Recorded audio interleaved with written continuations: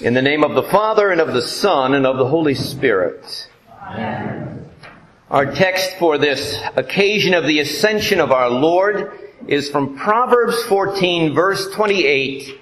In a multitude of people is the glory of a king, but without people a prince is ruined. This is our text. You know, the sage of Proverbs, Solomon, when he wrote this proverb about the glory of a king, he was thinking of the family of King David. And this family was ruined before Christ was born. After a couple hundred years, the kingdom was destroyed. And it looked like God's promise to David that he would always have a son ruling as king had been withdrawn, eclipsed, gone back on. But the family was exalted at Christ's ascension. So let's meditate on this idea on this festival of the Ascension, that the glory of Christ the King is great. You see, Christ brought glory to David's dynasty when he was born into it. He was already a king, acknowledged by angels. You recall the multitude of the heavenly host, which acknowledged him at his birth. You might recall the 12 legions of angels ready to defend him at Gethsemane, had the Lord just spoken the word. This was the glory that he brought to David's family, to David's kingdom. But it was a hidden glory. It was veiled from the eyes of others. Already as an infant, Christ was acknowledged as King, King of the Jews, by the Gentile Magi, the three wise men. And indirectly, he was acknowledged as king, or at least as a threat, by Herod, who had the infants of Bethlehem put to death. Already as an infant, he had this glory. And Christ brought glory to David's dynasty in his ministry. His disciples witnessed the baptism of our Lord at the Jordan. This was the anointing with the Holy Spirit, showing that he was not just one more Christ as David had been after Saul, but the Christ, anointed not with oil, but with what that oil stood for, the Holy Spirit of God. And having witnessed this, they followed him. As Philip spoke to Nathanael, "We have found the King of Israel." And during his ministry, others acknowledged his kingship. Evil spirits acknowledged him as Lord and feared him for it. He had to ask many of those possessed to be quiet. You recall the episode with Legion, which led that one man to cut himself with stones and cry out in the tombs. Legion asked permission to go into the hogs. Yes, evil spirits acknowledged him as king. His followers also came to recognize that he was the promised one of Israel, the son of David, and they acclaimed him on Palm Sunday.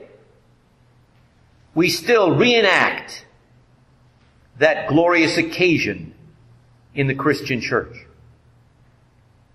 Even Pilate acknowledged his kingship, for he found him guilty of the charge of being a king.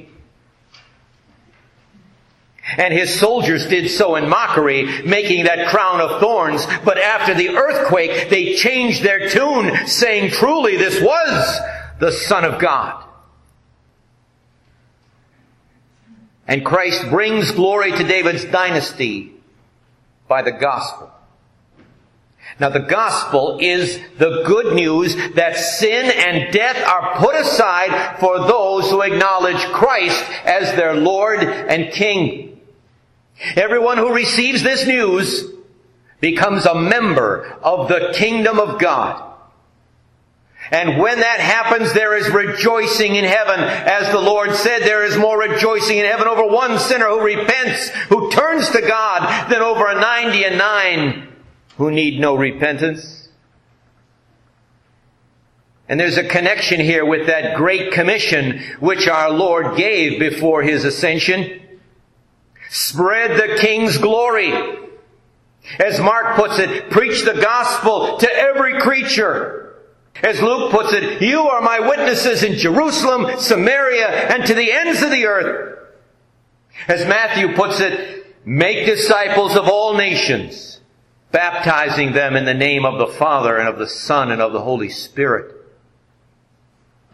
For with each soul that acknowledges Christ as King, His glory increases. And that's been the story of our Lord. Increasing glory every generation as more and more acknowledge Him as King and receive salvation therefrom. And this is the answer to the question that was posed earlier in the Gospel. You remember, someone asked Jesus, will those saved be few? And the Lord's answer gives the impression, yes. He says, the narrow way, follow the narrow way, He says. But the real answer is found in Proverbs 14:28. In a multitude of people, there is the glory of a king. And His kingship is shown by the number who acknowledge Him as King today, over 1 billion throughout our world. Christianity, those who acknowledge Jesus Christ, has the greatest number of peoples, languages, continents, etc., which acknowledge Christ as King. You and I, gathering here tonight, are the fulfillment of Holy Scripture when Jesus said, bring the gospel to the ends of the earth. And here we are 2,000 years later, gathered together in Jesus' name on the other side of the world, a hemisphere not even suspected in the days in which Jesus spoke.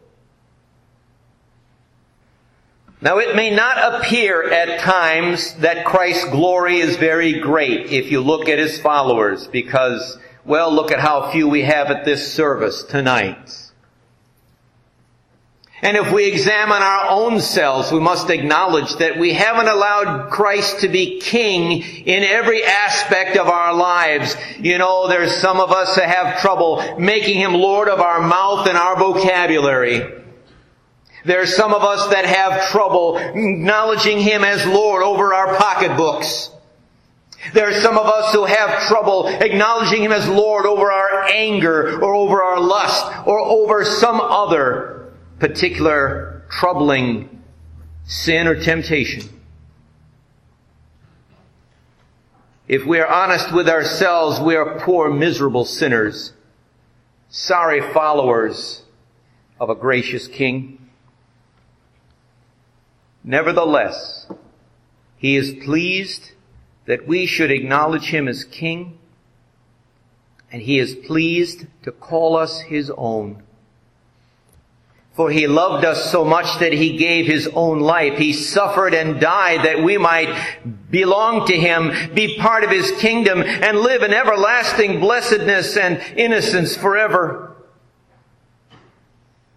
You know, sometimes we have to be spoken to the way Elisha spoke to his servant at Dothan. You may not know that story, but at Dothan, Elisha was surrounded by Syrian troops. For the king of Syria had heard that Elisha was telling the king of Israel whenever the Syrians would attack. So he sent an army to capture Elisha, and the servant was frightened as he saw the Syrian soldiers and chariots and horses surrounding the city. And Elisha said, don't be afraid, for those who are with us are more than those against us.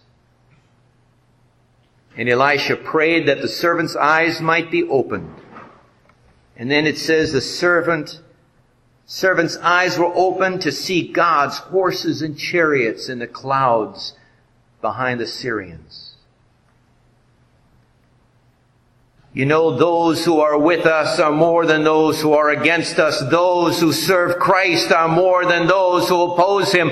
John, the apostle's eyes were opened on Patmos Island. You know it from Revelation chapter 7. After this I looked, and behold, a great multitude that no one could number, from every nation, from all tribes and peoples and languages, standing before the throne and before the Lamb, clothed in white robes with palm branches in their hands, and crying out with a loud voice, "Salvation belongs to our God who sits on the throne and to the Lamb."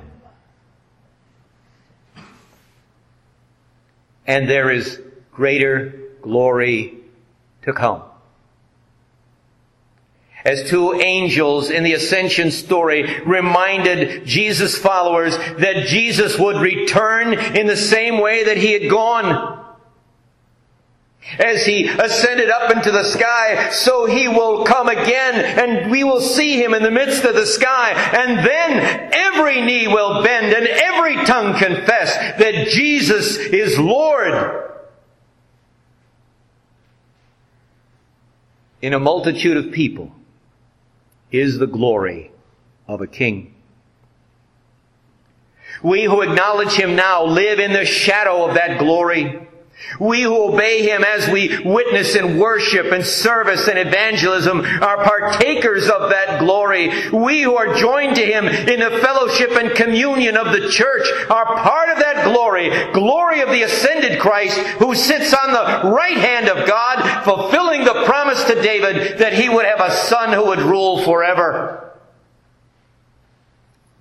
As Solomon, son of David, observed, in a multitude of people is the glory of a king. Truly the glory of Christ, the King, is great. That is what we celebrate on this Ascension Day and every time we gather for worship. Amen. And may that peace of the ascended Lord keep your hearts and minds through Christ Jesus. Amen. Amen.